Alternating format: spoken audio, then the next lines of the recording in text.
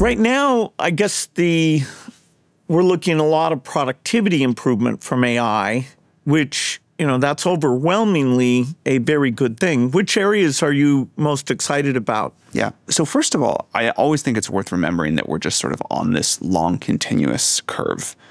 So like right now we have AI systems that can do tasks. They certainly can't do jobs, but they can do tasks, and there's productivity gain there. Eventually, they'll be able to do more things that we think of like a job today. And we'll, of course, find new jobs and better jobs. And I totally believe that if you give people way more powerful tools, it's not just they can work a little faster, they can do qualitatively different things. And so, right now, maybe we can speed up a programmer 3x. It's about what we see. And that's one of the categories that we're most excited about. It's working super well. But if you make a programmer 3 times more effective, it's not just that they can do 3 times more stuff. It's that they can, at that higher level of abstraction, using more of their brain power, they can now think of totally different things. And it's like, going from punch cards to higher level languages didn't just let us program a little faster, it let us do these qualitatively new things. And we're really seeing that. And so as we look at these next steps of things that can do a more complete task, you can imagine a little agent that you can say, go write this whole program for me. I'll ask you a few questions along the way, but it won't just be writing a few functions at a time. That'll enable a bunch of new stuff.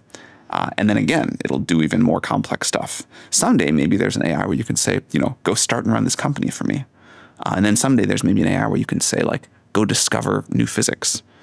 And it's the stuff that we're seeing now is very exciting and wonderful. But I think it's worth always putting it in context of this technology that at least for the next 5 or 10 years will be on a very steep improvement curve. These are the stupidest the models will ever be. But coding is probably the single area from a productivity gain we're most excited about today. Massively deployed and at scaled usage at this point. Healthcare and education are 2 things that are coming up that curve that we're very excited about too. But the thing that is a little daunting is, unlike previous technology improvements, this one could improve very rapidly, and there's kind of no upper bound. I mean, the idea that it achieves human levels on a lot of areas of work, even if it's not doing unique science, it, can do support calls and sales calls. I guess you and I do have some concern, along with this good thing, that it'll force us to adapt faster than we've had to ever before. That's the scary part. It's not that we have to adapt. It's not that humanity is not super adaptable. We've been through these massive technological shifts, and a massive percentage of the jobs that people do can change over a couple of generations. And over a couple of generations, we seem to absorb that just fine. We've seen that with the great technological revolutions of the past. Each technological revolution has gotten faster, and this will be the fastest by far. And that's the part that I find potentially a little scary, is just the speed with which society is going to have to adapt and that the labor market will change. One aspect of AI is robotics, or blue-collar jobs, when you get sort of hands and feet that are at human-level capability. And the incredible ChatGPT breakthrough has kind of gotten us focused on the white-collar thing, which is super appropriate. But I do worry people are losing the focus on the blue-collar piece. So how do you see robotics? Super excited for that. We started robots too early. And so we had to put that project on hold. It was hard for the wrong reasons. It wasn't helping us make progress with the difficult parts of the ML research. And, we were dealing with bad simulators and breaking tendons and things like that.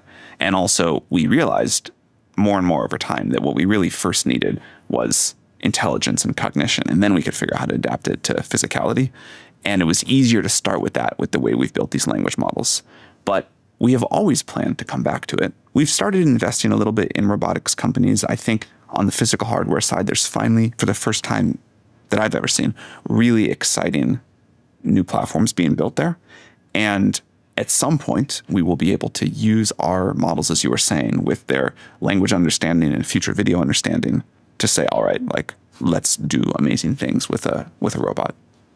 But if the hardware guys, who've done a good job on legs actually get the arms, hands, fingers piece, and then we couple it, and it's not ridiculously expensive, that could change the job market for a lot of the blue-collar type work pretty rapidly. Yeah.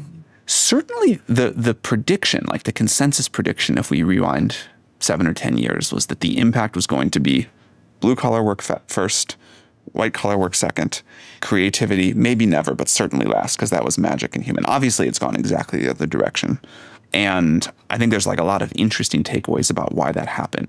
You know, creative work, actually, the hallucinations of the GPT models is a feature, not a bug. It lets you discover some new things.